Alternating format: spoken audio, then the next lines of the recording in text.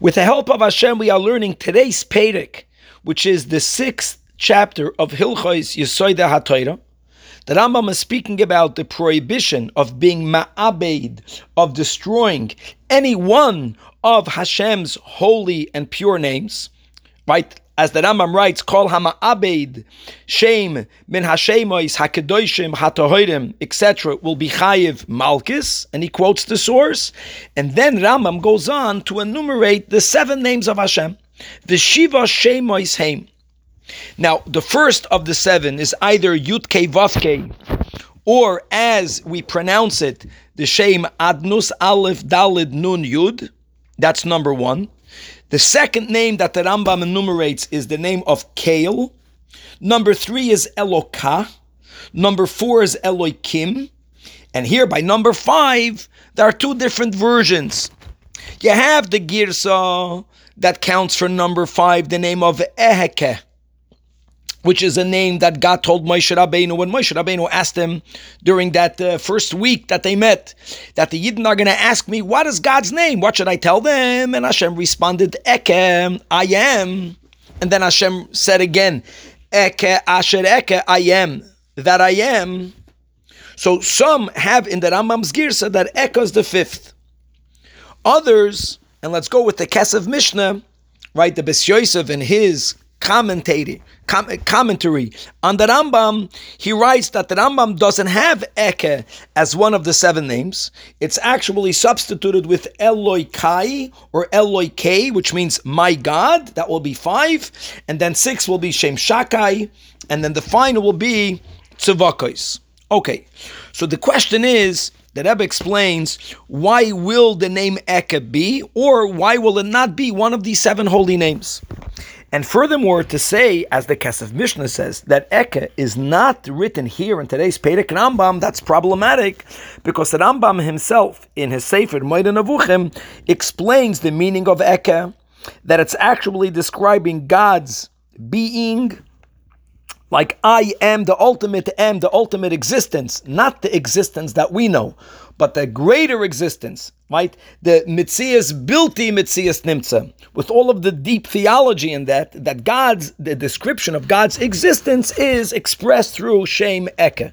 So if Rambam himself explains the meaning of this godly name, why is it that according, again, to many Girsa'os, and as the Kesef Mishnah accepts as authoritative, that it's not in today's Perek? And the Rebbe explains this beautifully. But when it comes to a name normally is describing Hashem's koyach and Hashem's interaction with us as we perceive it. So, for example, the name Adnai, right, which comes from the word Adnus, God is a master, that when we perceive Hashem doing something in the world that only a master will do, we refer to that koyach, to that godly power, with the name of Adnai. Likewise, Eloikim. Eloikim is a koyach that's extremely strong. So when we experience Hashem revealing himself or interacting with us in a way where he is extremely strong, we refer to that as Eloikim, etc.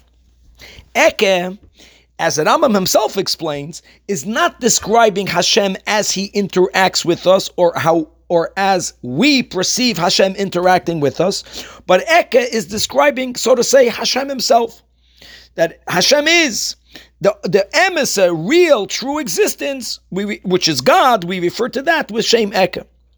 So the Rebbe says Gavaldik. The word Kedusha, which is the words that Rambam uses in today's chapter, Shemois HaKadoshim. Kedusha means removed. You only use the definition of Kadosh when there are 2 things that might appear similar, yet one is removed from the other. So you call the removed one the holy one. For example, Eretz Yisrael, which is also called Eretz HaKadosha, Artseinu HaKadosha. It's a land. It looks like any other land. So we emphasize, no, it's not, right? That it's a holy land. And indeed, when we experience Hashem's koichos interacting with us, so even though it looks like God is a boss, we have to emphasize, no, Hashem's adnus is holy, it's greater, it's removed from our manifestation of adnus.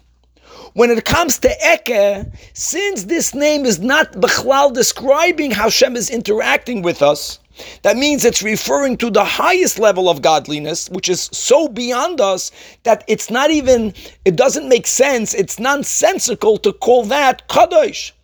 What do I mean removed? It's not even connected to us for us to need to say Kadosh.